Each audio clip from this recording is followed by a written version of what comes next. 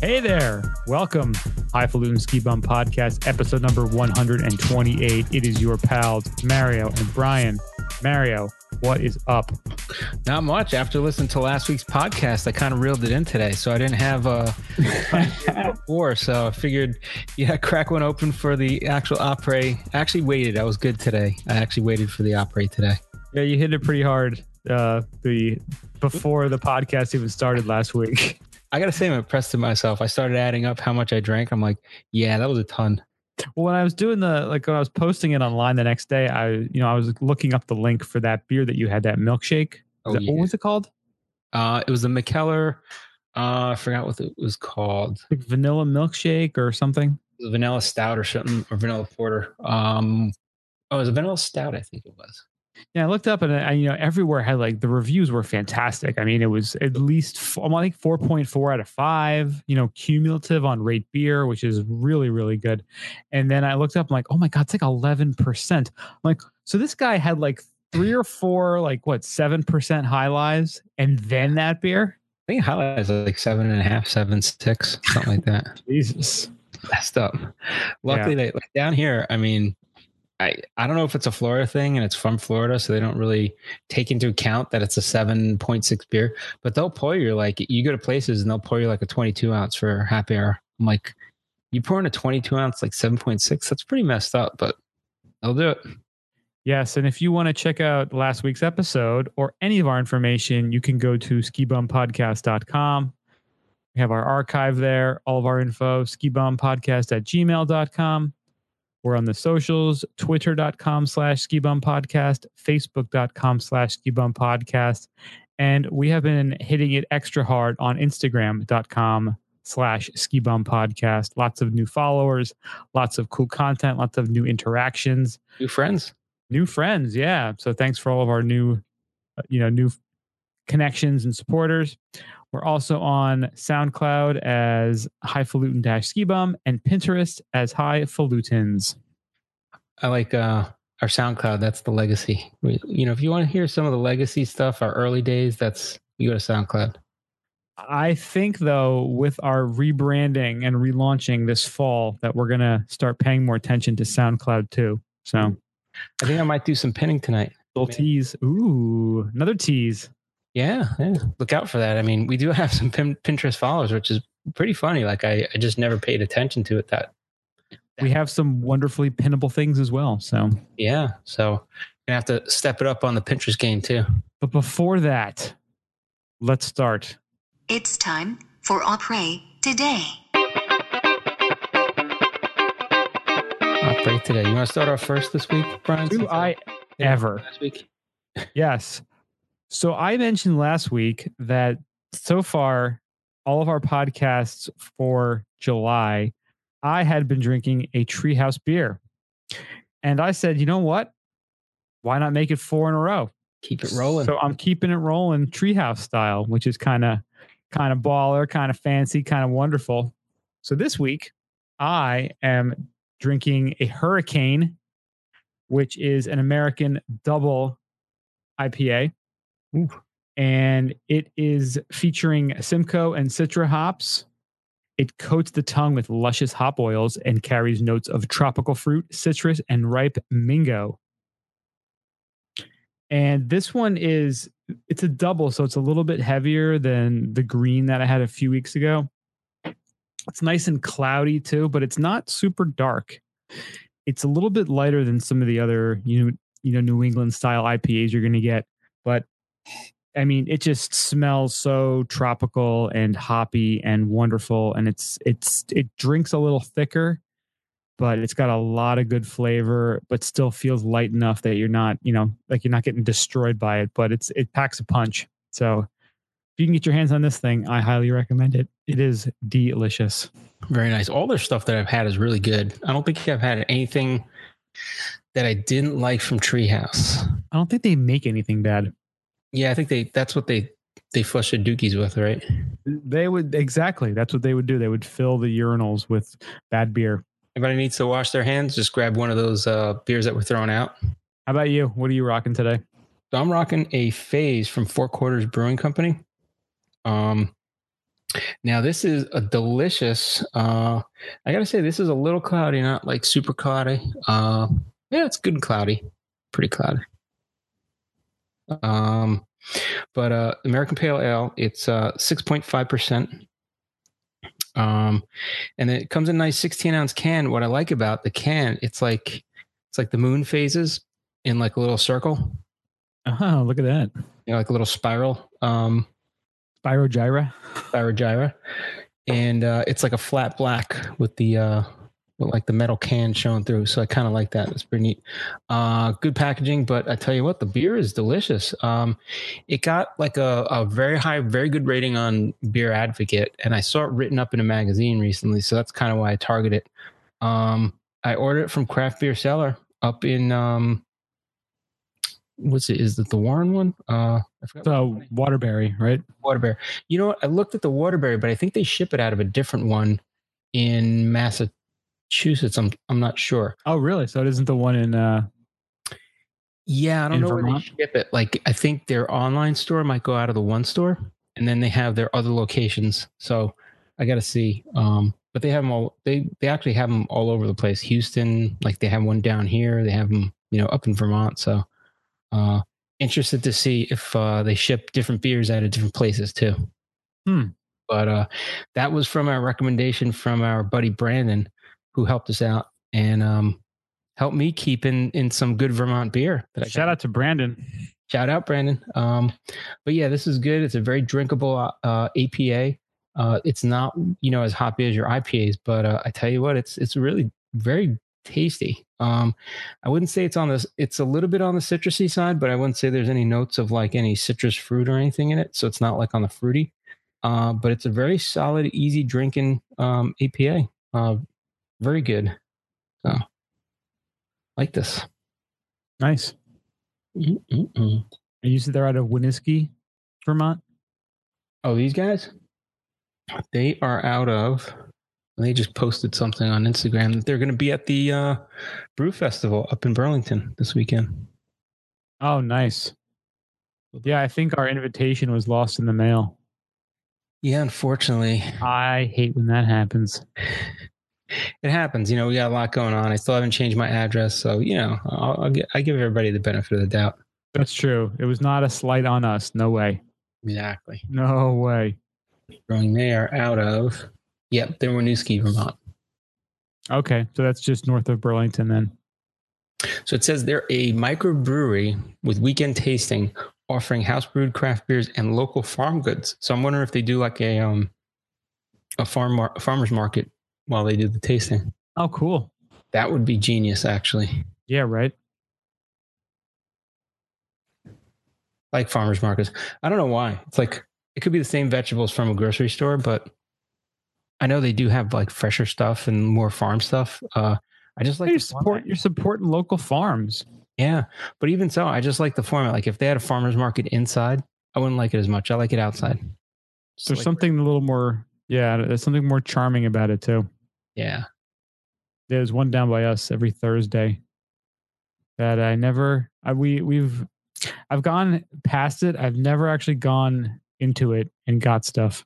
Which, what's going to happen? Like once the like late fall, winter hits and they're going to be gone until like the spring again, I'll be like, oh, I should have gone to the farmer's market.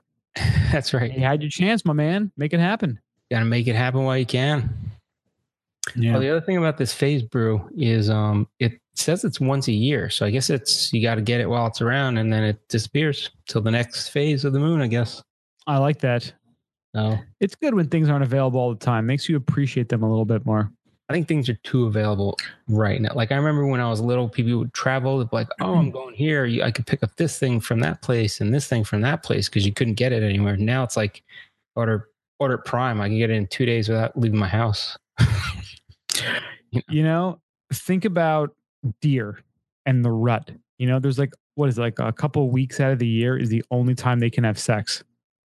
That's the only time they do it. So that's why they get all freaking crazy at that time of the year, why they're always fighting and jumping into traffic. They're just like, oh my God, there's like a 2-week period I get to have sex. Oh my God. They're like freaking out and going crazy. But you know what? They appreciate it a little bit more because it's the only time they get to do it. Damn. The Rut. Yeah. The Rut. Look it up. Damn. Rut. Is that how they named Rutland?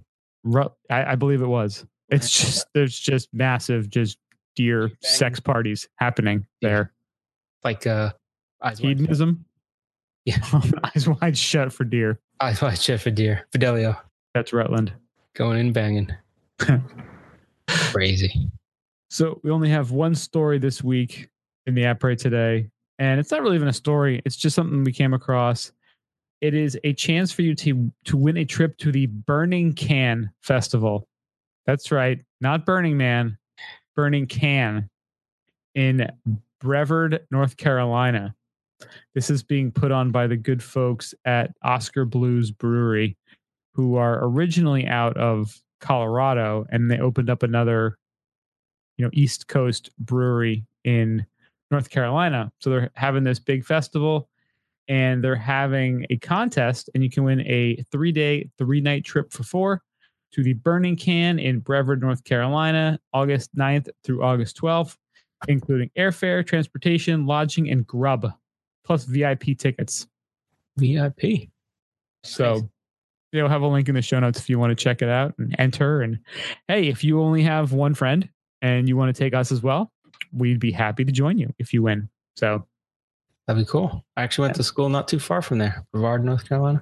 Brevard. Oh, so is that like Western North Carolina? I believe so. I went to App State, so I'm from the mountains up there in the top left. Nice. See where it is. I think I was not too far. So amazing. You just pull up a map now. Like, yeah, let's look at that. Just think, you have to go to like a atlas back in the day. Just to break out the Hagstroms. Remember that?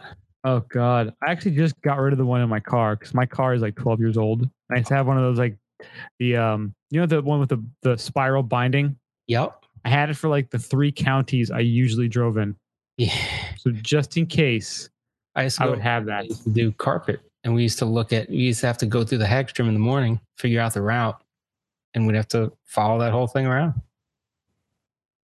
Isn't it amazing how complicated life used to be? Yeah, it wasn't used to, and then it got easier because you could look it up on Google and print it out, and then people would still follow the paper. Yeah, right. Now you got jerk off staring at their phone no matter where they go all the time. Yeah, there's people like freaking watching TV on their phone while they're driving. Yeah. Well, the thing is too, you see people like on their phones like all the time, and they're not doing anything interesting or productive. They're not reading, some amazing novel. They're just looking at dumb shit. Looking at dick pics while they drive. Probably. Happening. That's what I do. Yeah, that's what I usually prefer to do, Yeah. Especially when there's traffic, I try to, catch up on stuff. Puts you in a happy place, right? makes me less, angry when I'm driving. Yeah.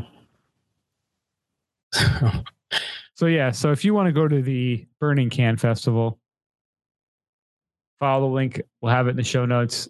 Send a submission. And if you want, you can always invite us as your special guests. We'll be happy to go.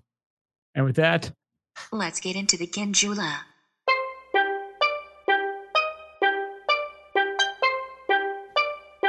You want to start off with our bean of the week? Yeah, I'll start off with the bean. So Frank sent us a nice one. He sent us the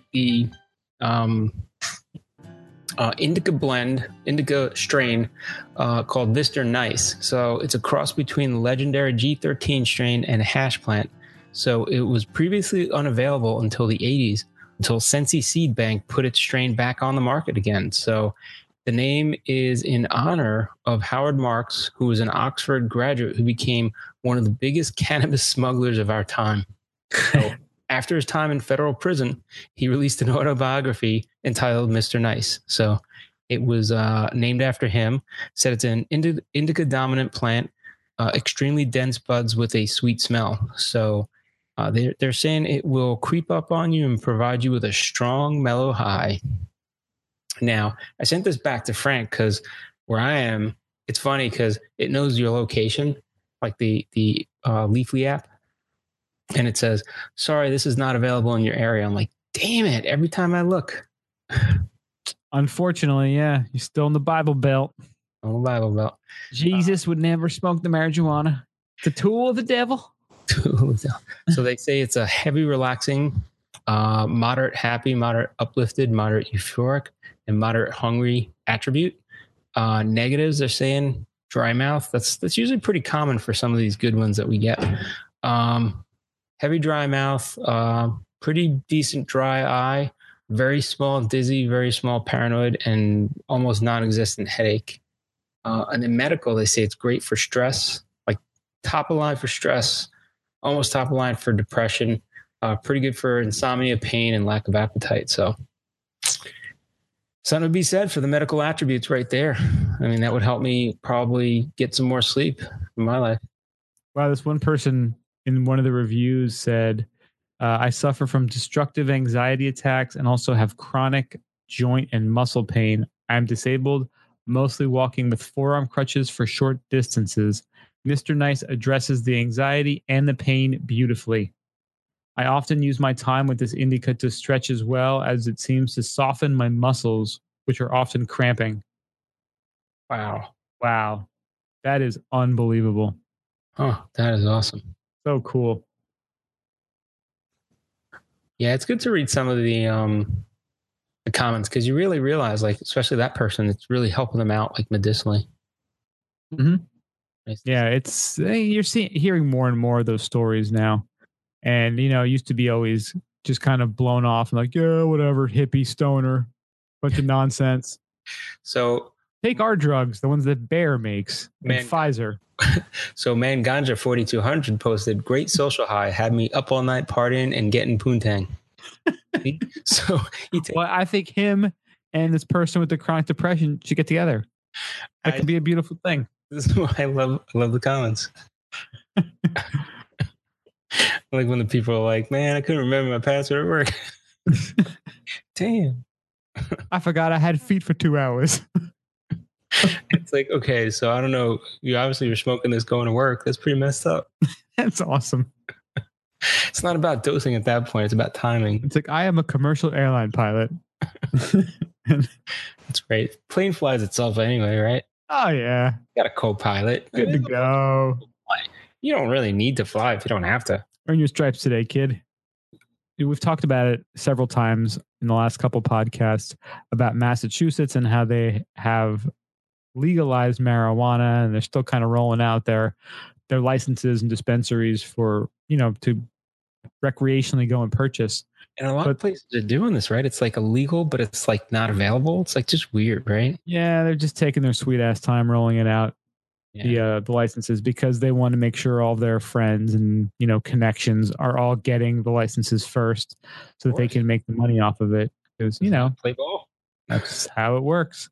But there was an article that came out on the Boston Globe site, and the article is titled "The Legal Drug We Should Be Worried About Isn't Marijuana." And it says alcohol is far more dangerous substance if the state of Massachusetts is thinking about making it easier to get. Well, as it stays legal, more and more places are going to be able to do the statistical comparison now. So that's going to be ongoing, I'm sure. Right. But they were saying that in Massachusetts, 1 in 5 adults drinks excessively, according to the Center for Disease Control and Prevention. One of the higher rates in the U.S. Doesn't that sound crazy? If last week's podcast is any indication of how how society's going, I kind of tend to agree with that. 2 in 2 Ski Bum podcast hosts drink excessively, according to the Center for Podcast Alcohol Consumption and Control. The CDPSC or something. Well, I don't know if this article actually defines excessive. Yeah. Because that's kind of a subjective term. Well, it's like if you have 2 IPAs in an hour, you're drunk. I think you would probably be legally drunk, right? That'll do it. I'm just saying, if you had 3 High Lives and 1 11% beer, I think that kind of checkmate. Yep. So the article talks about just like the public health perspective, and how alcohol advertising, they show the advertising and everyone's having a great time and it's so much fun, and that's how they get you to want to do it. When they see everyone having fun, you're like, I gotta have some of that too. That looks fantastic. But they're saying that, I guess the way they advertise, it's controlled. Like there's only a certain amount they can do. And then they've lost happy hour. Oh, wow. They abolished happy hour, but they might be bringing it back. No, where is that? They're abolishing happy hour? They have, yeah. I know some states, they still technically don't. Oh, what is it? There's one of the states I was in, they were like, there's no such thing as happy hour. It's Vermont too is one of them.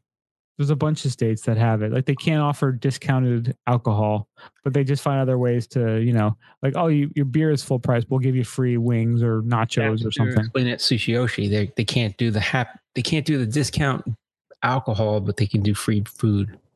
Right, exactly. Yeah, so Vermont's one of the states. And let's not even talk about Utah because I'll get all pissed off and start on another tirade. They're saying also that Massachusetts Alcohol Task Force called for major changes in the liquor laws, including relaxing restrictions, which would increase drinking, while also recommending measures that will raise prices, which you think would lower consumption. But like, it's one of those things, like if it's $1 more, it's not gonna stop you. I think they're trying to hedge to appease the alcohol lobbyists that are probably saying, look, we're going to lose a big part of the market. So why don't you relax some of the alcohol rules and stuff, Yeah.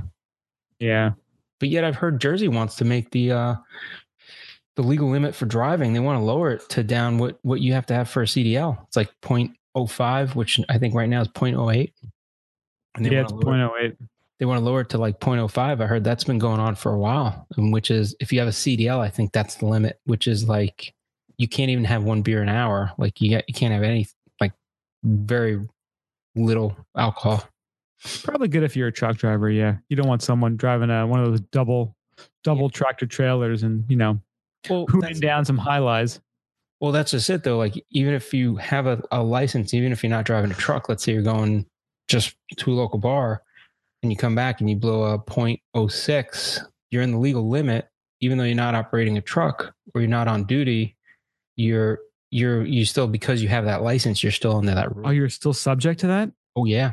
Oh, wow. I didn't know that. Our buddy Gary he still has his CDL because he used to drive a truck, and he explained the whole thing. He's like, oh yeah. He's like, I can't even have like one. Like you go out, it's like, yeah, I'm pretty much a designated driver because of his class, his license. Oh man.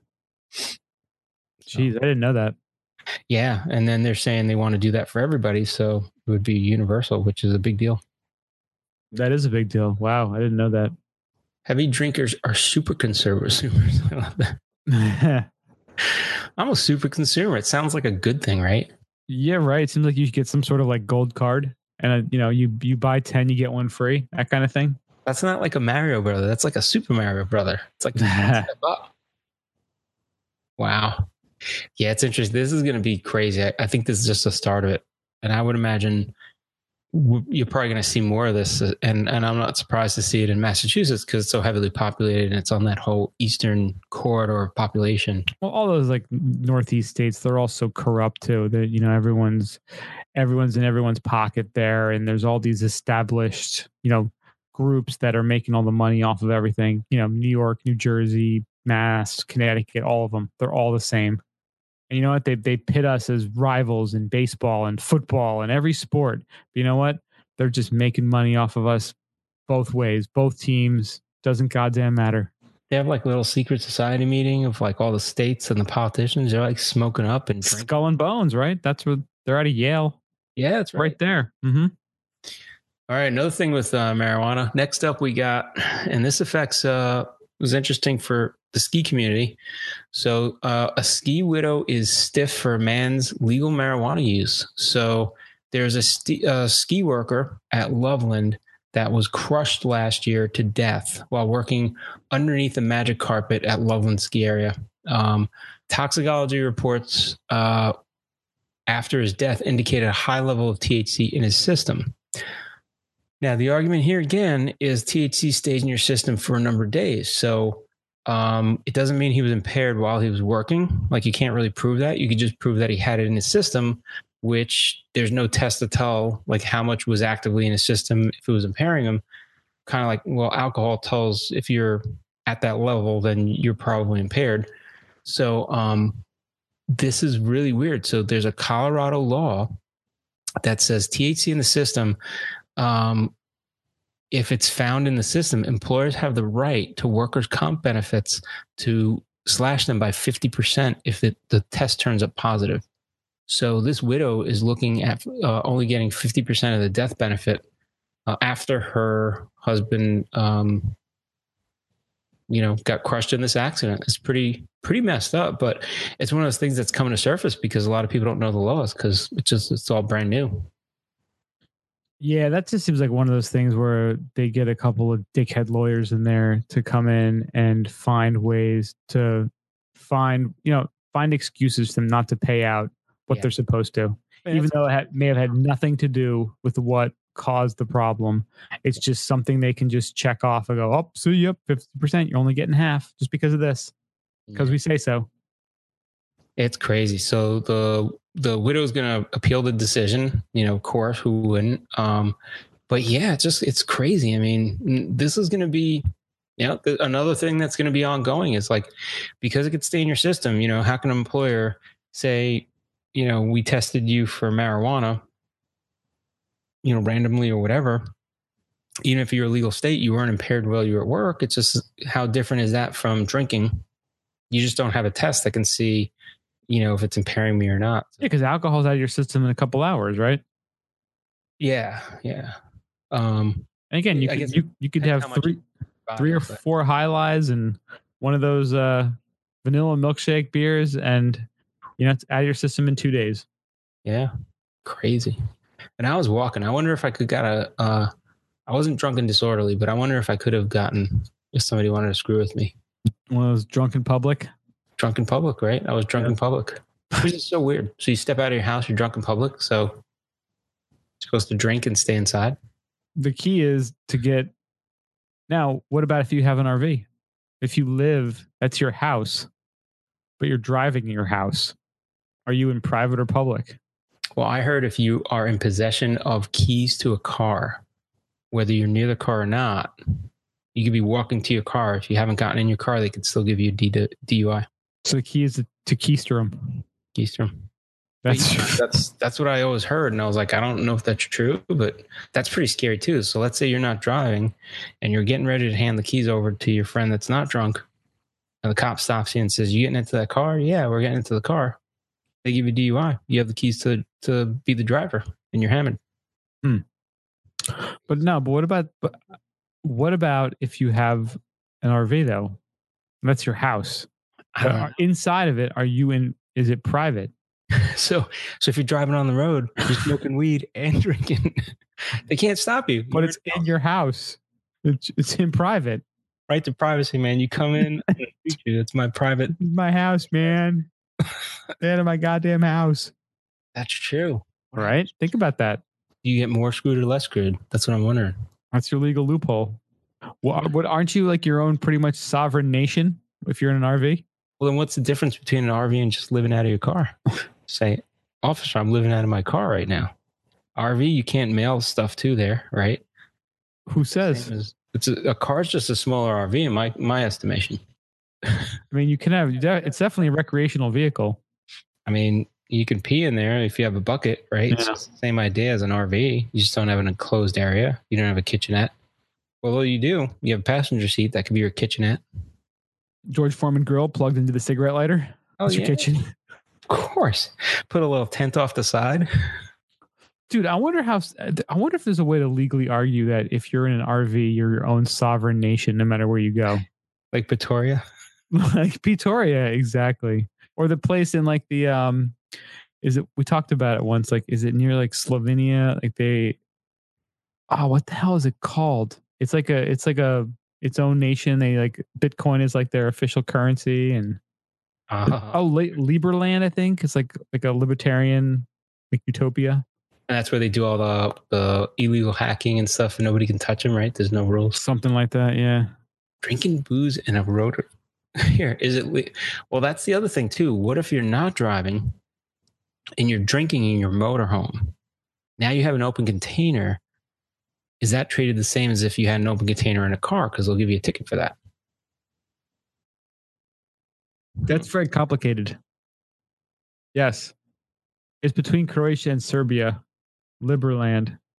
How about if you have an RV in that country? You're like a sovereign. All bets are off. You're like a pirate nation right there. You do whatever the hell you want. So yeah. So be careful out there, people. Well, that's like, did you ever see Wild Wild Country on Netflix yet? I watched the first 2 episodes, and me and Andrea were both like, this story is moving too goddamn slow. Like they just keep going back to like how creepy and creepy. Oh, he's so everything he says is so quiet and so peaceful and calm, and I got tears in my eyes. It's like, okay, we get it. Yeah. Let's get rolling with this story. Yeah, I gotta say about episode 4, you're just like, what the fuck? This could happen in our country? Like you're just surprised. Yeah, that's what I've heard. Because like, again, they were really good at interpreting laws and rules. And they figured out that if you have a certain number of people, you can actually form your own in Oregon. I think it was Oregon. Antelope, Oregon. You could form your own town and run your own town with a certain number of people. It's like, yeah, you can incorporate your own town. That's the part I got to. I was just like, what? I don't know if they changed that, but that's pretty wild. You get like 200 people. If we get all of our podcast followers right now from Instagram and we get them to move out to a place, I think we could have our own town. We got to pick a dope spot and we can just, I think that's not a bad idea. Is there any place to ski in Oregon? Damn it. Dude, Mount Hood is out there. Oh, that's even better. Right at the base of Mount Hood. One of the longest seasons in the North America. Highfalutin ski town. Highfalopia. We'll make it where there's no houses allowed. You can only park RVs there. Right? Only. That's it. Have tricked out RVs, whatever you want, but all RVs. Make it. It'll be a commune. Yeah. And it'll just, Sprinter vans. We'll have our buddy up there with the Sprinter van. Yeah. Infamously Jones and his van. Dude, he posted on Instagram. He just slept there the first night. It looked freaking awesome. That's so cool. Like he walked down. It was like a luxury resort. They had a beautiful view. From the picture he took, I'm like, that's way to go, man. That's the way to do it. Way to go. The only thing I can't rationalize is the duking in the bucket. But then again, I guess that's what you do. You got to make it work. Or you can wear adult diapers. That works too. You know? Think about it. You can wear, just set them on fire after. No big deal. Diapers made for skiing. Ski diapers. Ski diapers. I think Spider makes those actually. Get the little like spider web design on there.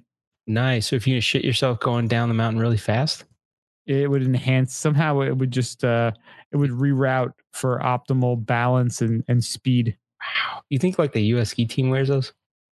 No doubt about it. Let's go to ski news. First off, NOAA makes El Nino prediction for winter 2018-2019. All right, let's hear this. This is like the orange juice report for me. Yeah, frozen concentrated orange juice. ENSO neutral is favored through Northern Hemisphere for summer of 2018, with the chance of El Nino increasing to about 65% during the fall and about 70% during the winter. Ooh. So that means it's starting to crank up a little bit, possibility-wise. Was it similar last year, or? I don't remember, but it sounds about right. It's funny, throw out numbers. I'm like, I don't know what that means. Yeah. They have a picture there. So they're saying that from December through February, what that could mean is that for the pretty much like Utah, Colorado, the Southeast, all the way to the Southwest, to the Southeast, could be wet and cold, while the Alaska, British Columbia, into the Pacific Northwest could be more warm. I think that's what they're saying. So it's looking like El Nino is getting to be a strong possibility for this winter. But more to come. Things change. We don't know for sure, but this will definitely it may help influence you on where you're gonna plan your trips for the season. So we'll keep these whenever we get a new update, we'll be sure to talk about it. So that's where we're at right now for the 20th of July. Quick story here. The conditions in Broken River, New Zealand, are being reported as cold, white, and powdery. So winter 2018, they're saying, is a good one down under. Conditions are cold, snow is good, and plentiful. So they're saying they're having a good, really good start to the season. It's always a positive thing seeing a little bit of snow. Nice. I guess is it still early season for them, or is it kind of like mid season at this point? You start like June-ish, right? I think it would be mid-ish season, yeah. Yeah. But I gotta say, like all the reports I hear every year, there's a certain point in time where it seems like New Zealand just gets pounded all the time.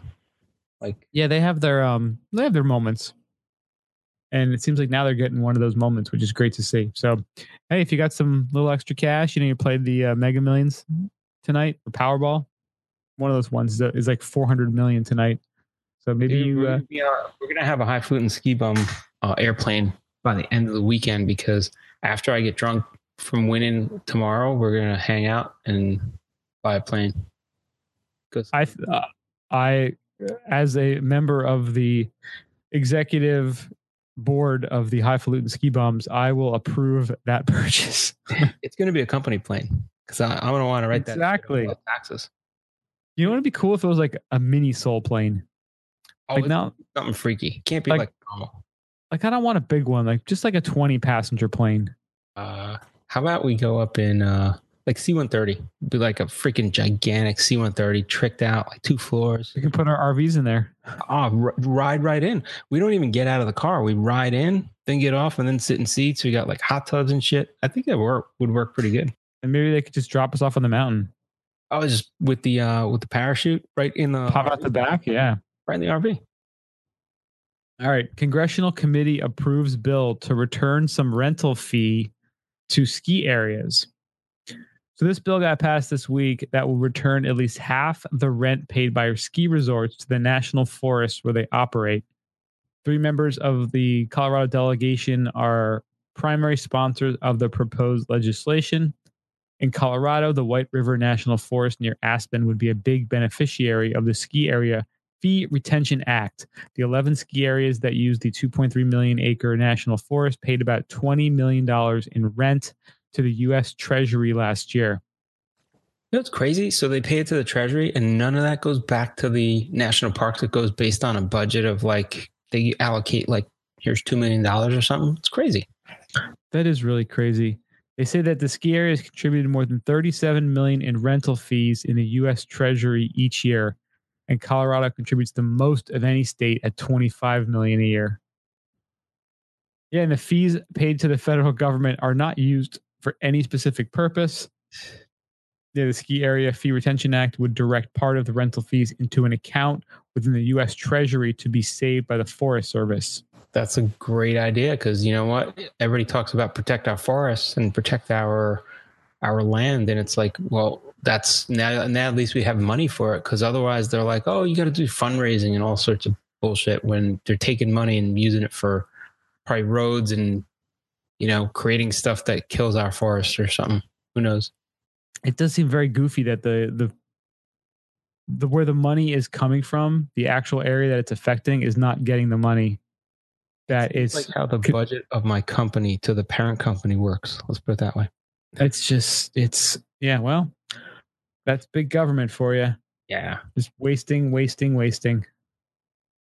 That's crazy. That would be good for the national parks. Oh, no doubt. That would be great. Have a lot of infrastructure and a lot of like upgrades they want to do. Yeah. So more to come on that, but this seems like a pretty positive bill that's been proposed. Oh, speaking of national parks, I got to get out to some of these parks, man. I've heard so much about like Arches National Park and some of these other things. I mean, Zion, all those, yeah. I've got to Zion. I never went to Bryce Canyon. Have you been to Zion or Bryce or anything? Nope, neither. Zion's really nice. It's close to Vegas. That's where you do the Vegas and then hop up there. Mm-hmm. Arches, I heard, is like far. It's like a long ass drive, like in the middle of nowhere. But that's another benefit to it. It's in the middle of nowhere. Yeah. After sitting in traffic today, I'd be very happy to be driving somewhere in the middle of nowhere with no people around. Dude, Yellowstone. Do Yellowstone for a week in the summer. Just hike. Yeah, right. That'd be kind of cool. Wolf Creek is officially the first solar-powered ski area. So Wolf Creek is near and dear to our heart because of our buddy Nick, who is has family out there and has skied Wolf Creek a lot.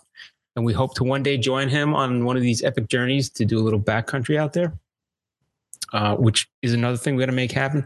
Then again, if we don't have any other ski trips, I'm up for planning something like that. That would be so cool. Yeah. Well, are we gonna buy the Silverton heli skiing operation? Well, I hit the Mega Millions tomorrow. We might buy a ski resort. We'll buy all the ski resorts. We'll buy the whole goddamn national forest. Right there for sale, right, Trump? You guys have money, tremendous amount of money. Buy all the forest, buy all the parks. I don't want them. They're queer. Don't need them. Losers. Only losers hang out there. We'll just go out and start buying up every little mom and pop and putting them into one little pass. So we'll have the Epic Pass, the Mountain Collective, and then we'll have our little Highfalutin Ski Bum Pass. It's all these little rinky like Mountain Creek and shit like that. Be part of it.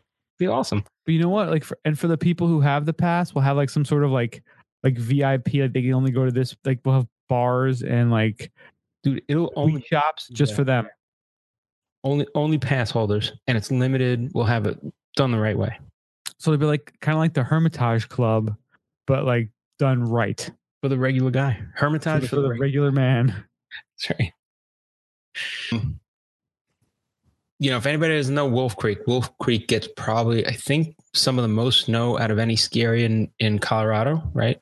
I think that was the general statistics. So they are since 2006, they've been offsetting 100% of their winter and summer power usage by purchasing wind energy. So now they're saying they're able to make the switch from wind to solar for the resort, and which they've been working on for years, talking about it. And I guess just looking at that. And they actually, in 2017 in November, they completed a project called the Penitente Solar Project. And it's a 25-acre solar farm that keeps Wolf Creek running. And it's 9 chairs spinning about 50 miles away from Wolf Creek, which typically sees about 400 inches of snow per year. So that's pretty freaking awesome. So they're saying that, so by 2030 though, right? They want to have everything to solar? Yeah, they want to have everything. But I guess they're saying the chairs are being 100% now. So the ski area, but they want to have everything. Like any other facilities they have. They don't have like a huge footprint of facilities though, which is good. Well, yeah, they don't have like all like the ridiculous nonsense crap that a lot of the big resorts are going to have. Yeah. Like, oh, we have like the Nintendo Center in here that needs to be powered by, how many kilowatt hours, of video game nonsense they're showing. I mean, yeah, they're pretty lean, their operation, but the fact that it's all zero emission, like that's really impressive. That is awesome. I gotta say it's pretty lean. So I've never been there, but I'm imagining it's a little more lean than Snowbird, which is pretty lean. I mean, they have place to stay, maybe a few places to eat, but you basically ski, eat, go to sleep, and ski again the next day. Yeah. So I like his idea of investing in a place in Pagosa Springs. I am all for that. I mean, that's the town that's closest to it. We hit the lottery. We slap a helipad on top of that house. We got a little. We run our heli tours right out of there. I don't even think lottery is really necessary for something out there. I know. I think it's just cash out the 401k because you know what? It's nonsense anyway. Who knows if you're going to live long enough to use your 401k? I want to run a heli blimp operation. You think anybody will fund that? I think there's probably 3 crackheads right now who just won the lottery who might want to help you out with that. Heli blimps, man. Heli blimps. Nice, relaxing ride. You might only get 1 drop a day if the wind's right. Now I'm trying to think if it was like in a cartoon or if it was real life. Like, remember, like, I think it was a cartoon. It was like a handheld, like, helicopter. I think it's probably the Jetsons or something. Like, you had like, imagine like you like a little your own private like handheld helicopter, and you could just use that to go heli skiing. Yeah, or jetpack skiing. Jetpacks are jetpack would be nice. Now, why couldn't you do jetpack skiing? That'd be kind of cool. Even better, you go off a cliff. Boom! I got my jetpack. I'm not putting a freaking, parachute. I'm jetpacking it. Imagine that. You're like, oh my god, and he's like, oh my god, that is the coolest person ever. And flying around like Iron Man, man. Backflip like off a cliff and then just like jetpack out. Tony Stark that shit right at Yep. Boom. Unless, of course, you're backflipping and all of a sudden you hit your jetpack and it launches you right into the cliff to the side of the mountain. Yeah, that would be bad. That'd be bad karma. Yeah. That's the opposite of what you want to do. So, yeah. Here are 5 places to kind of earn your turns. So this is like a nice article that Unofficial Networks posted, because it's always nice seeing these little new, like a lot of these listings come out during the season, but it's nice seeing it before the season starts, so you can think about things and be like, oh, you know what? I've never really thought about going there and didn't think about that, but this is a nice little possibility here. Exactly. This goes into the planning soup that everybody does, right? Planning soup, exactly. So first one on this list is Bert. Oh my God, someone's going to yell at me. Berthoud Pass. Berthoud Pass. Berthoud. Beartooth. So this is the well-known ski resort just outside of Denver and has some amazing shuttle access in addition to the steep skin tracks. While the ski area was still in operation, many sections of the pass road were utilized for bus shuttle laps. Areas such as Hell's Half Acre, Floral Park, and the 80s to 100s offer amazing backcountry snow and terrain. Drive or hitchhike to the top of the pass, and within a few short steps, you'll be ripping it up. Next, Powder Mountain. Technically, the last backcountry entry on the list, Powder Country at Powder Mountain, offers snow goods with zero sweat. This terrain area access is a short road crossing away from the top of the resort's main lodge. At the bottom of the run, ski resort buses make a U-turn and take happy skiers back to the top. The area is managed and mitigated by the area ski patrol, but the terrain feels wonderfully empty and raw. Next, Donner Summit. Exiting the backcountry gate off Sugar Bowl's Summit Chairlift provides easy access to Donner Summit. Although it is one of the most popular backcountry locations in the area, Donner Lake does provide a stunning backdrop. The lake run is 2,000 feet of descent, split only by a short hike through the unique Donner train tunnels. Hop back into the car at the bottom of the run and save the skinning for later. It's so funny how many things are named Donner now. Donner Pass, right? Up in Lake Tahoe. And like, could you imagine these poor bastards had to like eat each other and were dying? And now it's like, oh yeah, there's like the Donner Pass Starbucks is right here. Dude, I read a book recently, and it was about one of the psychologists that was after World War II, when they were having the trial, the Nuremberg trials. He was actually with who was it? Himmler. I forgot which ones were on trial, which ones like didn't kill themselves. I think he killed himself after he got sentenced anyway.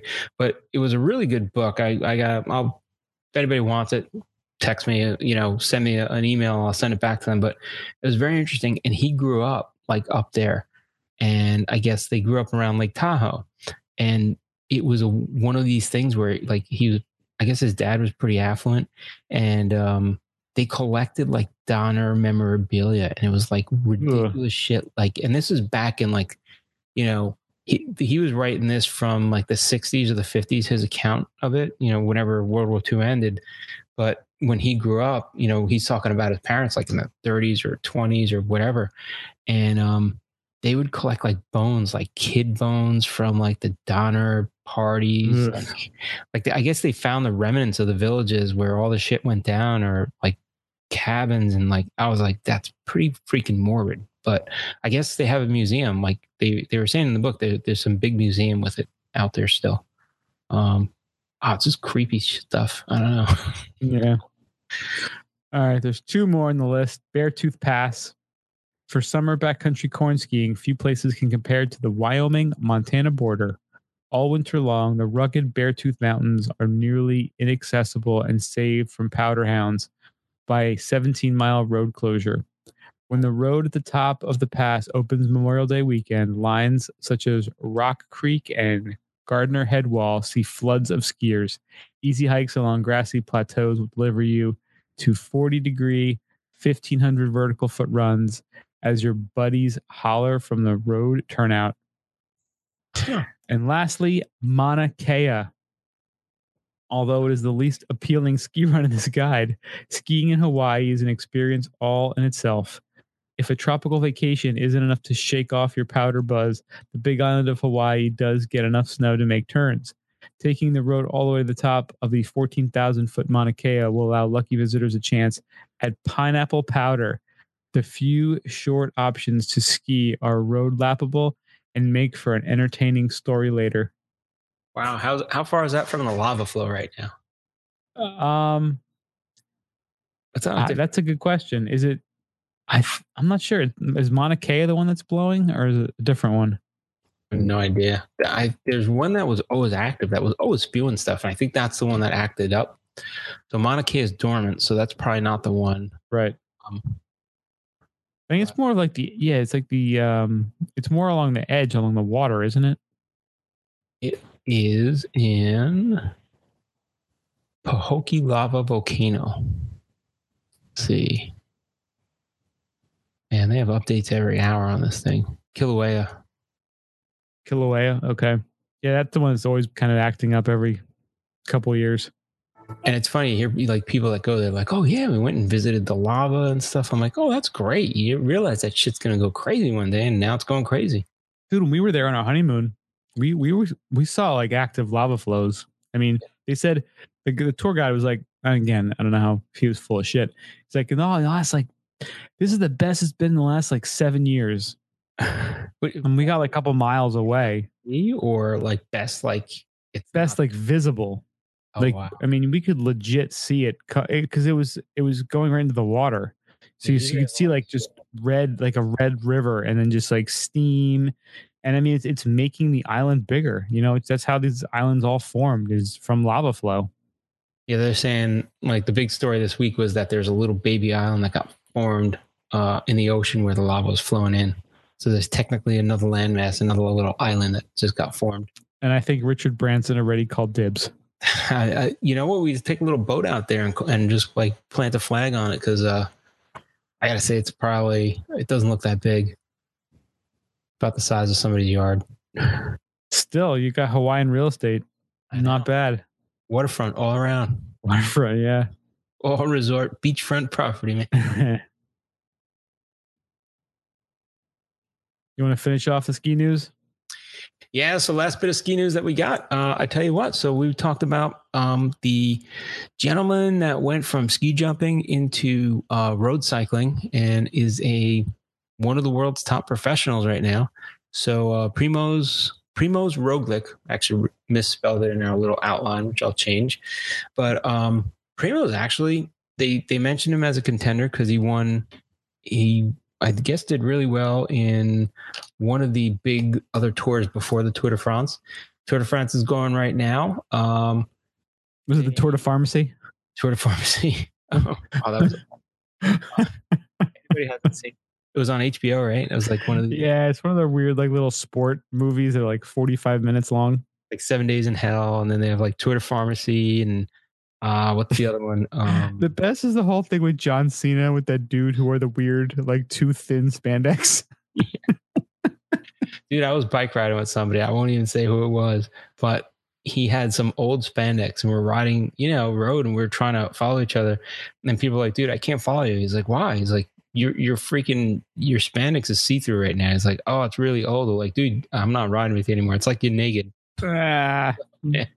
You don't like seeing dicks and balls and stuff. You probably don't want to watch this movie. Oh, that's awesome. But there's one that's like, yeah, he's wearing these spandex and it just looked like a pistachio in a bird's nest.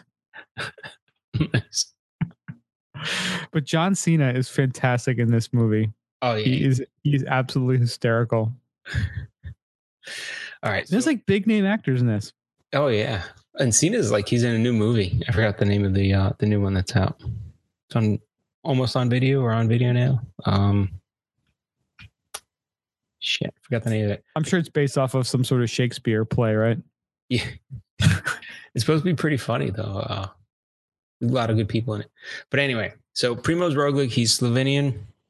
He competed in ski jumping, was the junior world ski jumping champion in 2007, competed from 2003 to 2011, went to the Olympics, represented Slovenia in the 2010 Olympics.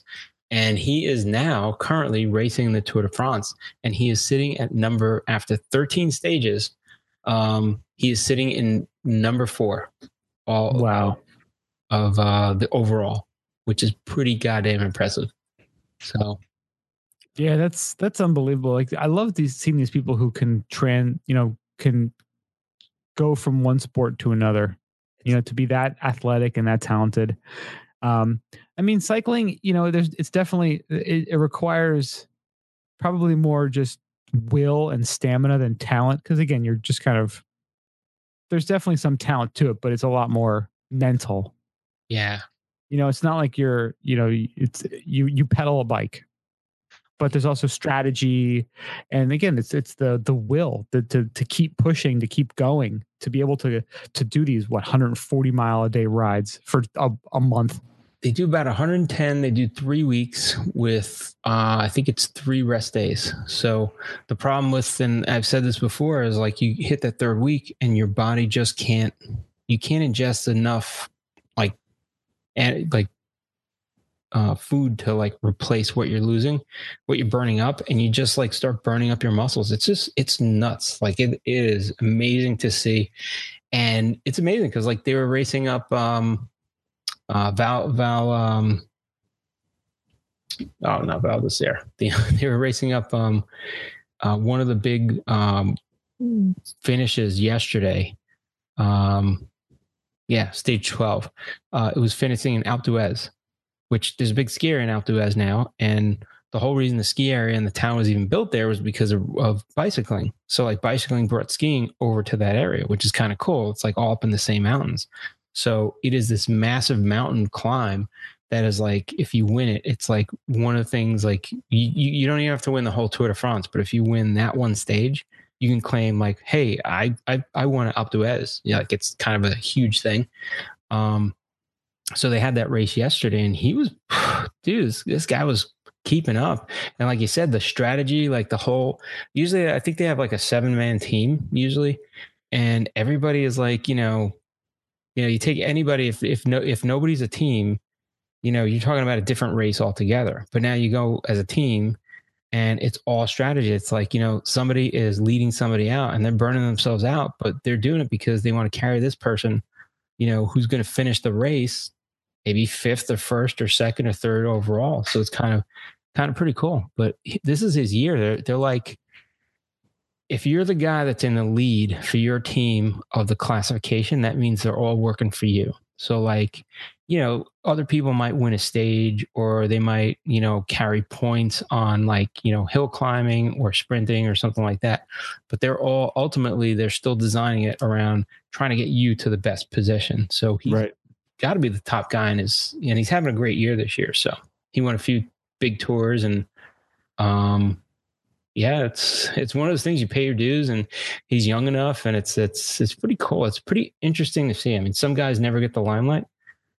They're always what they call the domestiques, always helping out the other riders on their team, but they're solid riders. They're guys that are just freaking awesome.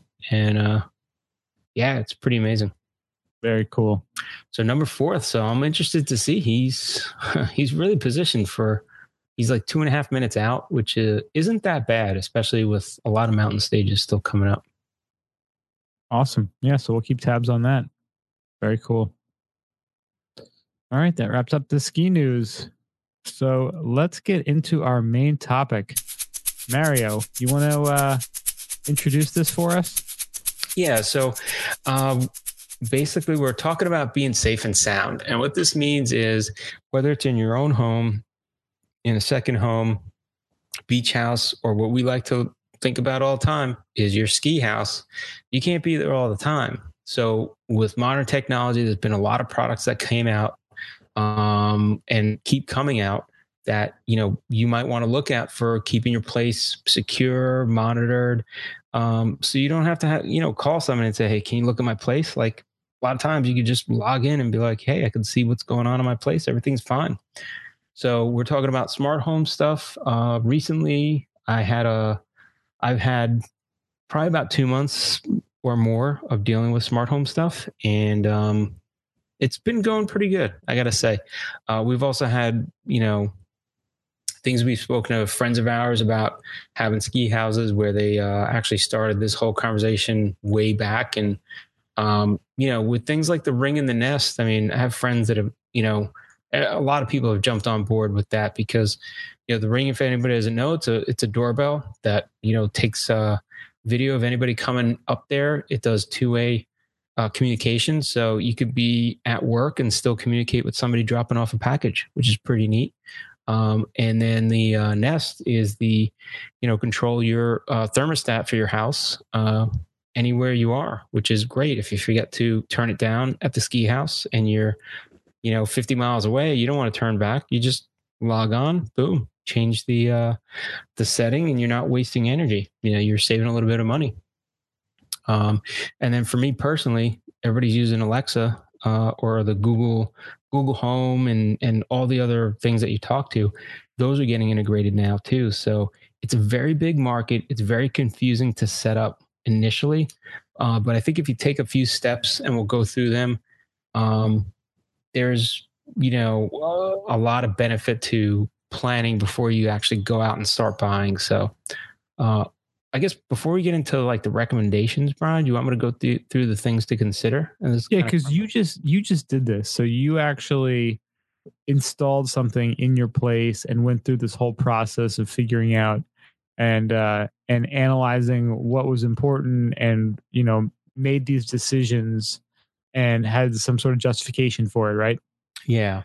So I think, you know, going through it, I read a lot of stuff up. I talked to a lot of friends too, like, and that was the one thing for me is I talked personally to people, and then just started analyzing stuff. And I was like, look, I'll try some stuff out. I'll look at stuff and look at reviews. I did a lot of good research. Some of the key things I came up with, questions, things to consider. So number one, what is your comfort level of being hands-on or hands-off all the time? And you got to think like you're at work, you're in the middle of a drive, you don't, you know, you're not going to stop and take care of something. Like, you know, how hands-off are you comfortable being with, you know, like, and the other thing is, do you have like pets at home? Do you have, you know, are you planning for, you know, a winter area where you have to worry about freezing? Are you in a beach area where you have to worry about flooding? So there's other things you got to think about. So when emergencies arise, what comfort level are you going to be being hands off or having somebody or something else handle it? Other thing is, how smart do you want to go? So there's the full blown out thing where you want to be able to automate everything, you know, doors, windows, lights. You could automate every light, every outlet in your house if you want, but how far do you want to go? Do you just need the front light on the porch and the thermostat, or do you need, you know, window sensors for security, motion sensors? So something to think about. The other thing is, what kind of interface do you want to have? How do you want to be able to check this? Do you want a phone call? Do you want somebody to look at it for you and then call you? Do you want to be able to log in? Do you want to alert on your phone? These are things to think about. Do you want it to interact with Alexa or Google Play or whatever other device you might have? other thing, next you have, are you okay with, do you want the data, like if you have cameras, do you want it to be stored, or do you want it to be stored in the cloud, stored on a chip, on a thumb drive, on site, where you'd have to actually go to the house or go to the camera and actually like look at the video? Or do you want to be able to look at it from your phone or have it stored somewhere? Like, so something to think about. Budget is a huge thing. You could spend, I've looked at a ton of different stuff. I probably could have spent 3 times what I spent getting my whole setup, which, I don't have a doorbell, but I have cameras. I have a garage camera. I have motion sensor in the garage. I have window sensors in the house. I have water sensors. I have smart, I only have one smart smoke detector. I'll talk a little bit more about that. So even what I bought, even having all that stuff, I could have spent like probably triple what I spent getting different branded devices, networking differently. So you kind of got to, take that in consideration. And it all goes with how much do you want to set up and how do you want it to interact? And then the other thing is like, how long are you looking for it to be smart? Do you need a few months out of the year for it to be smart? Are you looking for, all the time monitoring? Like, what's the deal? If you're going to be at a ski house, for a solid 3 months during ski season, and you're not going to be around the rest of the time, that's different than if you live at the ski house, except for 2 months out of the year where you travel. You know what I mean? It might be a little bit different of stuff that you need. So I would just say, think about that, figure out what you want to solve. And then the other one I didn't put on my original outline is, just to think about in terms of what problem you want to solve. Right. And that's good. That's probably the best place to start, right? That's the best place to start, because all these questions get answered in that. And I would recommend to anybody, even going through this, do one little thing at a time, because there's like 3 to 5 setups that I did, and I didn't do them all at once because it'd been overwhelming and I probably would have scrapped everything. I did them one at a time because I was like, all right, I set up smart sensors and I had a problem with one sensor. So I fixed that. And then I set up the smoke alarm, and then I set that up after I knew the one thing was working. So it's kind of like I did it progressively, and that was a little bit easier to do. So I'd suggest that too. Very cool. So then what did you start off with? You said the motion sensors? Yeah. So I started off with, I use the Alexa, the Amazon Alexa. And I started off with just having that, talking to it. And then I found out, hey, you can have outlets. And I was living in an apartment at the time. And so I got a bunch of outlet plugs that talk with Alexa. So I could actually say, hey, Alexa, turn on the light in the living room. Boom, light in the living room goes on, right? So I was like, cool. So I had that in my belt. I was using that for a little while. I moved into my own place and I'm like, all right, I want some things to work with Alexa the way they did in my apartment, because I want to be able to say, hey, I walk into a room with stuff in my hand, turn on the lights, and I don't have to worry about like fudging for the light. So I moved into my new place. It was a bank owned place, pretty shithole. So I had to redo a lot of stuff. And in the kitchen, like, there's like a 2-way switch. So I actually replaced that with an Amazon switch that, not as Amazon, with a TP-Link switch. The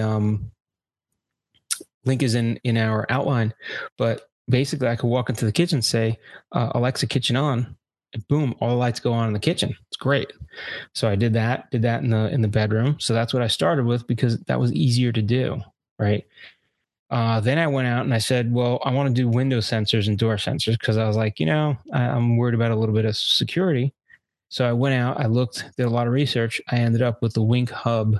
And the reason I picked that is when you start looking at like different sets of stuff, like, door sensors and, window sensors and motion sensors and, cameras and all that stuff, you'll realize that a lot of the sets have a hub, and the hub will talk to those devices and the hub will connect to your router, right?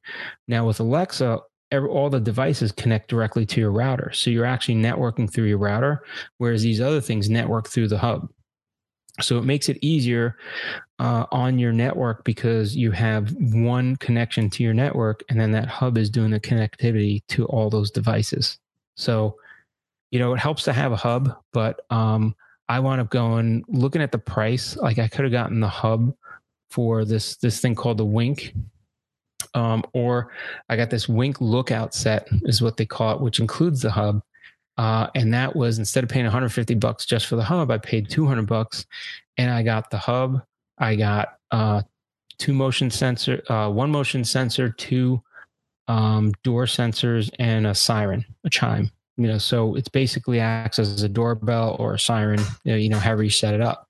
And the benefit of this one was it worked with Bluetooth LE, Zigbee, which is another form protocol, Z-Wave, Kidda, which is the Kidda alarms, smoke alarms, and Lutron, which is a popular outlet company. But what happens is, so all these companies come out and they make their own method of own protocol for communicating. And the Wink actually communicates with a lot of different ones.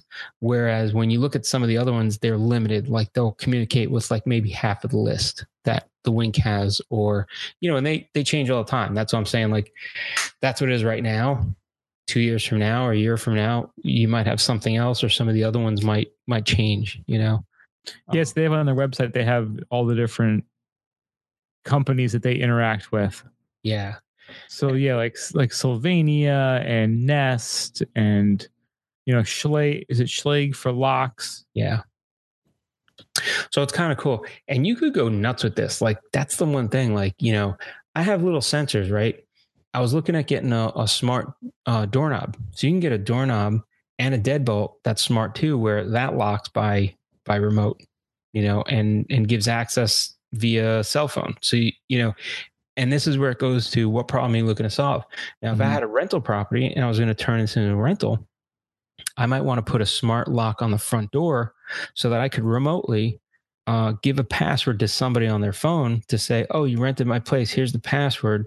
As long as you have your phone, the lock will unlock when you're within 5 feet, and you'll be able to get into the unit, whereas that would be my problem to solve right now. That's not my problem. So it's kind of you kind of got to look because that will cost you another, $100 plus the installation.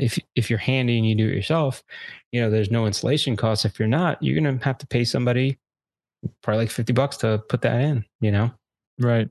So, and now, did you get cameras as well? Yeah, I did get cameras. So cameras is another thing for a big option. So you can either go with all balls into one big setup, which you'd have to find out which one can give you the whole full thing.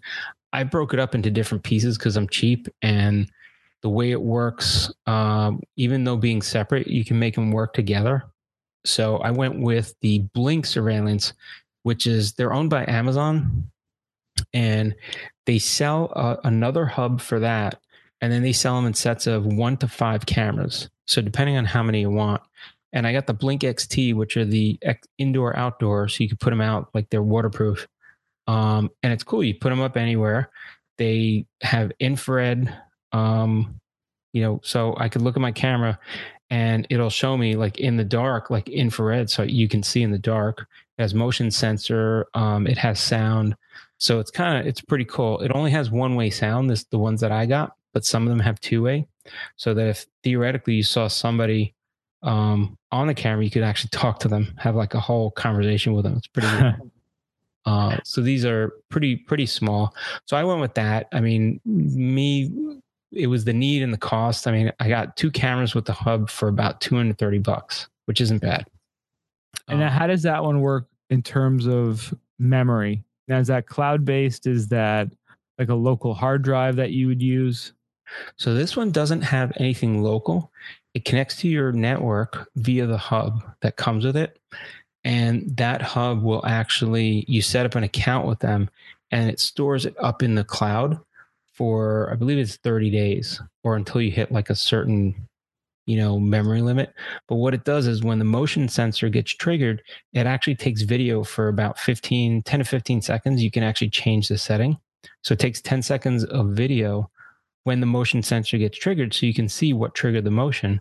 And, if somebody's breaking into your place, you could see, hopefully you get their face or you get, something on it. If it triggers, I also get an alert that pops up on my phone, and I can actually just go in and look at the camera and start playing it. So it's really kind of cool. There are other ones like the Ring. If you get something like that, now that's the doorbell one. It actually, there's a wired version, there's a wireless version. So that's another thing you got to figure out. Do you have wires? Are you going to wire it? Or are you going to do it the wireless and remember to change the batteries? They'll give alerts on that one too.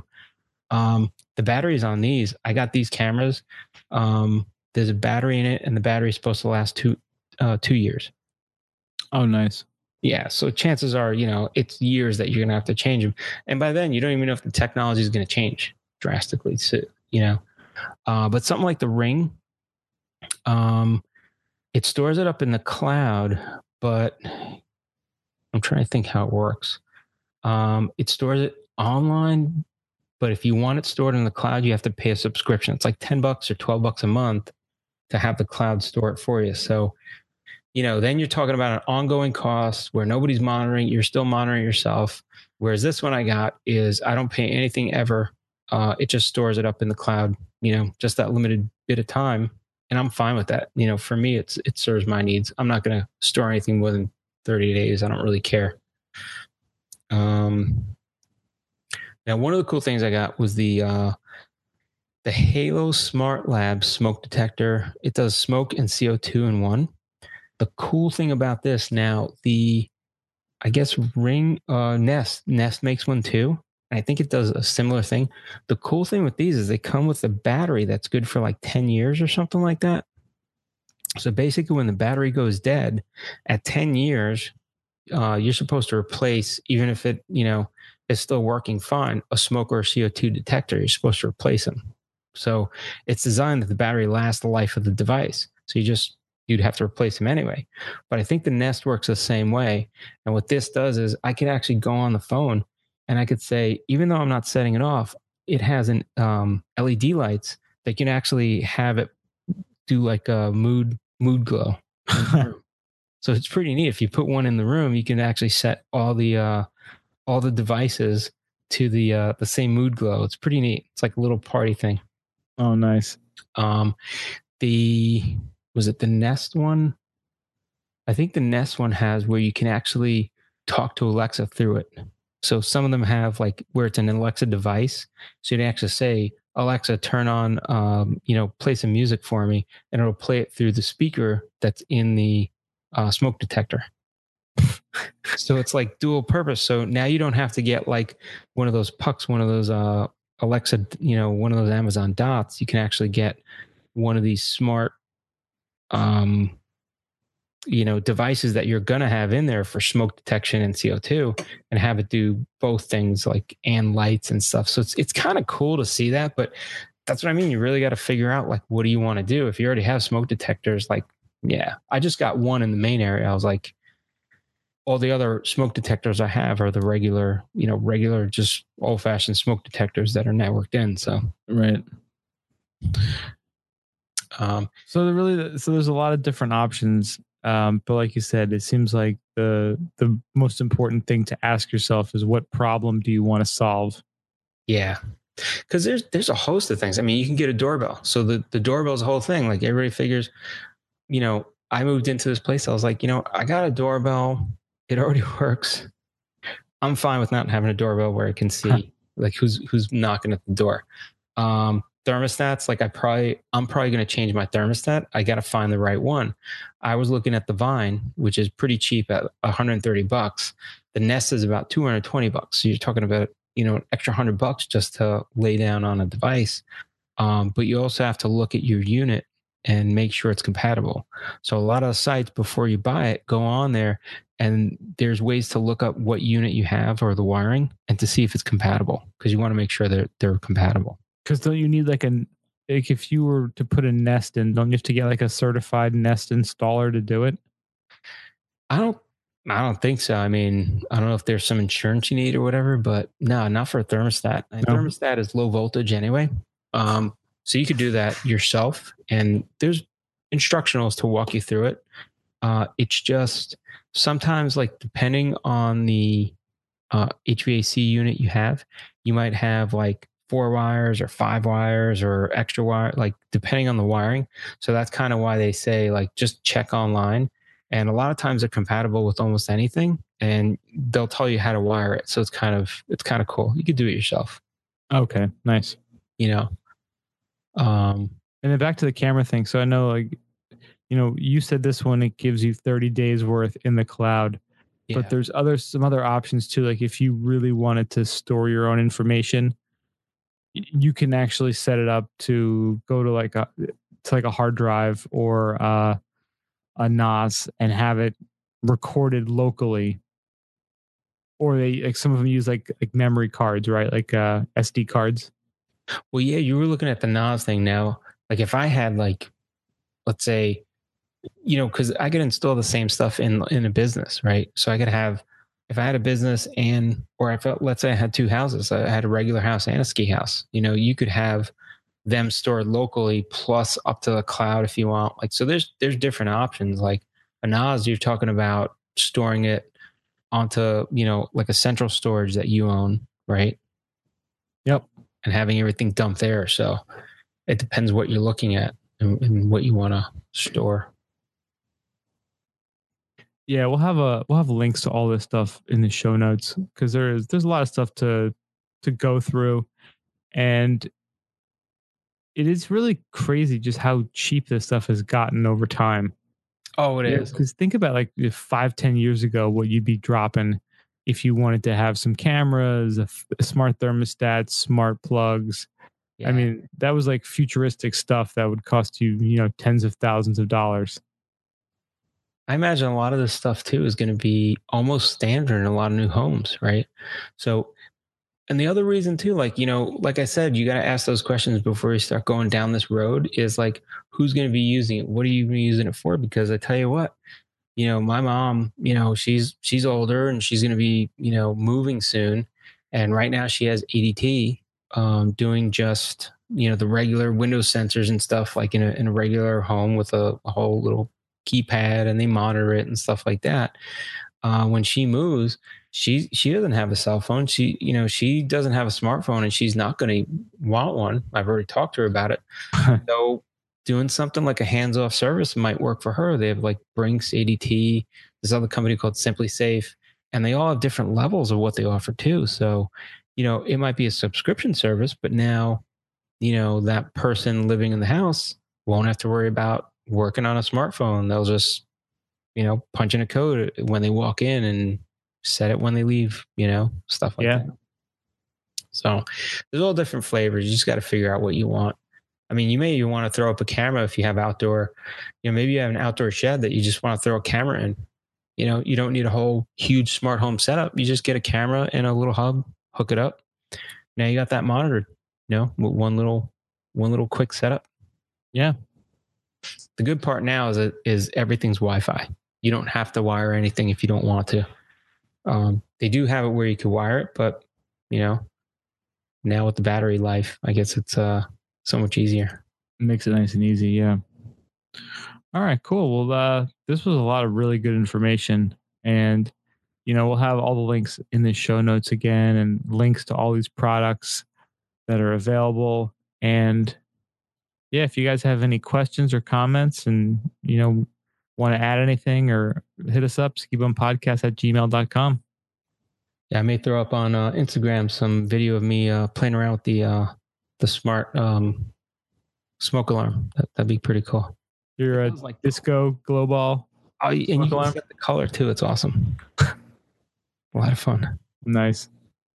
Under the ropes.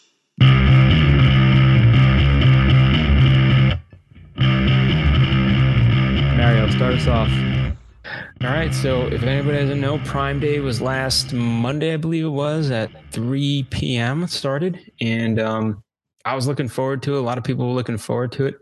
And they had zones all over the U.S. that immediately around 3:05, they went live 3 o'clock in the afternoon and about Eastern time. And about 3:05 Eastern time, the huge spike began and started bringing down zones of Amazon in like, so if you look at the map, it's kind of like New York, New Jersey, Connecticut, like that whole area right there. Some parts of Florida, Texas, even Mexico. Seattle was pummeled. It looks like Northern and Southern California, and just different little hotspots around the U.S. were also hit. So what happened is everybody kept getting, so Amazon, when they do like an error page, they do a sorry something went wrong on our end little message with a suggestion to go back to the homepage, and they put up a dog, and they put up a little doggy with like the name of the dog, and it's pretty cool. It's like the dogs of Amazon. So me trying to get in on that day, I just kept getting dogs. And the good part of it, though, is they're different dogs. So it's kind of cool that they play around with it. Different dogs. So you could see pictures of cute dogs and not be too pissed off. They probably did like tested that saw that people were less annoyed and sent less angry messages if they saw pictures of dogs. Yeah, and the cute dogs, like some of the dogs are jumping, some of the dogs are just kind of sitting there chilling. Some of the dogs are like hanging out, like, so it's kind of cool that they do that. But I gotta say, it's I haven't seen the stats after it, but they were saying that with the outage, so they're saying they were projecting to earn about $4 billion in sales. Wow. If everything was up and running, but they're saying the 30-hour event. Last year, the 30-hour event generated about $1 billion in sales, which is about $34 million an hour. So Jesus Christ. Isn't that crazy?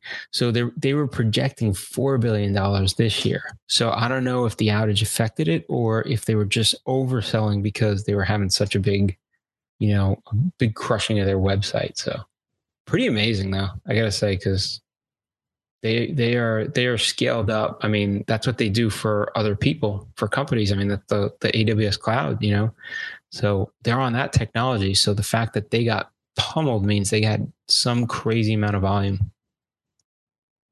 Yeah, they're saying they've announced their results. People purchased over $100 million in products, or 100 million products. Sorry, not $100 million. That's a shit ton. Yep. They did not provide specifics, and more signups for Prime on July 16th than any previous day in the company's history. Did they discount Prime that day? Wow. I don't know. Did they? Or were people just signing up to get the deals? Maybe signing up for the deals. Because it was kind of one of those things, if anybody doesn't know, I guess Prime Day, you have to be a Prime member to be able to get the deal. Right. Deal's limited too. So like they might have, let's say they have 1,000 of a certain item, they actually sell out and you get on a wait list. So I guess the entry part would be, signing up for Prime, which that's pretty amazing. I wonder if they're going to like start tiering Prime, having like Optimus Prime, which is like $250 a year. Yeah. Which is like even better. Right. And like standard, like basic Prime. Get like a 10% discount. Plus you get like even better shipping or something, Yeah. But even the shipping, like I was talking to somebody and I didn't realize they're like, it's not guaranteed 2-day shipping. They say it's 2-day shipping, which they guarantee it'll ship in 2 days. And I was like, wow, you usually get your stuff within 2 days. It's like, yeah, most people do, but that's the small print, the fine print in case it doesn't get there. Ah. I was like, CYA. I never realized that. Because I have had stuff that didn't come in 2 days when it was supposed to. But they send you an email saying, oh, your product's delayed. And you're like, yeah, that's cool. It's delayed. I don't really need it in 2 days. I'd like it in 2 or 3 days, but yeah, that's pretty crazy. They're saying, and everybody had Black Friday deals going. So it's like mid-year Yeah, everybody's like kind of becoming Prime Day sellers now. It's the mid-year Black Friday. So they started probably like, I think it was like 2, 3, maybe longer. Started doing like almost halfway point, but it's usually July, like right around 4th of July. So I think they translate the 4th of July sale into like a Black Friday, which is like a week or two after, especially with online shopping. They started doing that. So Prime Day fits right in there, and everybody else was doing, you look at like Macy's and Target, and they're all doing a Black Friday. Yeah. Oh. All right. Next up. So this is an updated story from a couple of years ago, but the Nodosaur dinosaur mummy unveiled with skin and guts intact. Whoa. And they're saying that they don't have just a dinosaur, they have what a dinosaur would have actually been.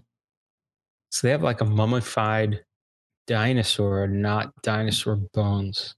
Right. It's a new species called Nodosaur, and it was an enormous four-legged herbivore protected by a spiky plated armor and weighing in at approximately 3,000 pounds.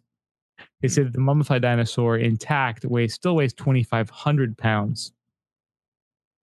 And they're trying to figure out how this mummy remained intact for so long. And they're saying that it may have been swept away by a flooded river and then carried out to sea, where it eventually sank. Over millions of years on the ocean floor, minerals took the place of the dinosaur's armor and skin, preserving it in a lifelike form that's now on display. Wow. Yeah. So it is on display at, let's see the name of the place, the Royal Tyrrell Museum of Paleontology in Alberta, Canada. I mean, again, the pictures, you really can't freaky looking determine. Yeah, I mean, it looks almost like it's got a beard. Yeah, right? Like its lower head. Dragon.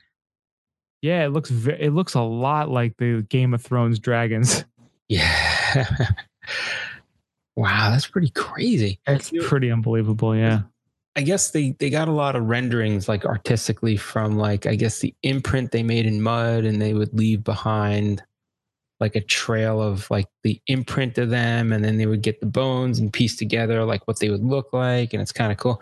But this is actually like, so like the skin is still on the skeleton, which is pretty effed up.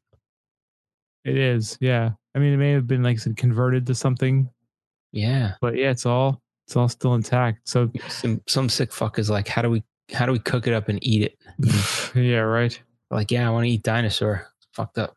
Wasn't it crazy to think like those, all those like old school reptilian dinosaur looking visuals that we're used to was just someone interpreting it and some artist creating it based on that guy's interpretation. Yeah. And that has just become the default. That's how they look. Well, idea we have in our heads. Yeah. They've actually corrected some of those like ongoing, but they don't know what color any of this stuff was. Like, how can you tell color? Right. I think they've tried to do it like with technology to figure out, like, I don't know, there's probably some way they can try to estimate what color something was, but like, yeah, they make a dinosaur like purple. It wasn't purple. It could have been a Barney looking thing running out. Yeah, right. So, all right, this is from our good friends in the UK. So, nobody likes a neighbor who doesn't pick up after their dog. And actually, it wasn't in the UK. This is in Maui. Wow. So, what happened? 2 Maui residents were upset at finding poop in their yard that they menaced another neighbor with golf clubs. So, what happened is these 2 neighbors blamed their other neighbor for planting dog feces in the yard, and they approached her. And they say hurling obscenities and wielding golf clubs. So the victim reportedly was appraising damage to her car's windshield, which I don't know, it doesn't say if it was related. when one of them entered the car and then followed the dog owner into her house. While they were following her into the house, they threatened to harm her. So all this ended up, so this whole crazy cop scenario ended up with a charge of first-degree terroristic threatening, as well as first-degree burglary and first-degree unauthorized entry into a vehicle. So those two are like felonies. So this is pretty crazy shit, man. So in addition to that, they're saying third-degree criminal property damage. So they must have hit something with the golf clubs. So, jeez, I really wish there was. Planted it or not? That's just it. I really wish there was some sort of way, and this is, I right now there's a little.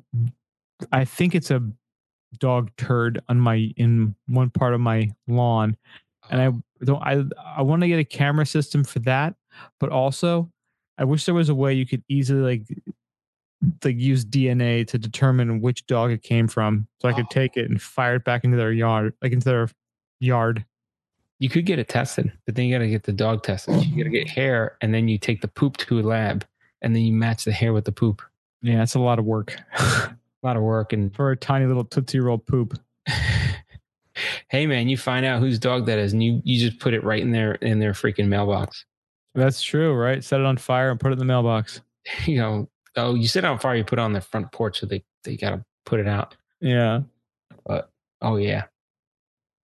So a bunch of poo, maybe some human poo, bunch of savages. People are just such dicks with their dogs sometimes. I mean, I lived in an apartment in New Jersey, and I tell you what, it was the worst because we would get emails all the time because people would just be like, it's cold.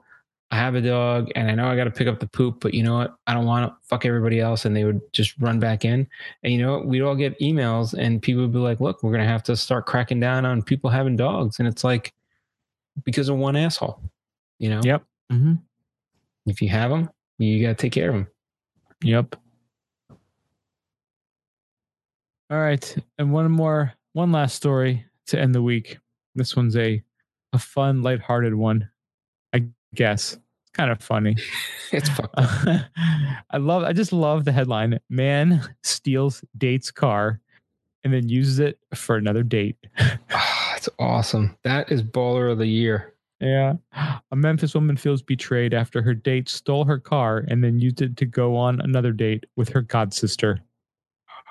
With her godsister? Yep. Oh, it wasn't even a random person. It was somebody. Nope. Holy crap. This is gold. This is going to be Player Haters Hall of Fame. Probably. This article is pretty funny. This is as far as nights out go. Faith Pugh said the one she had Saturday with Kelton Griffin was disappointing from the beginning. When he showed up, he didn't even bring his own car. Oh man, he just knocks on the door. Hey girl, what's up? Yeah.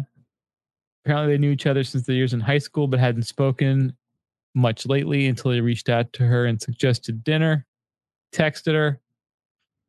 He asked me, could I go to the gas station for him to get a cigar?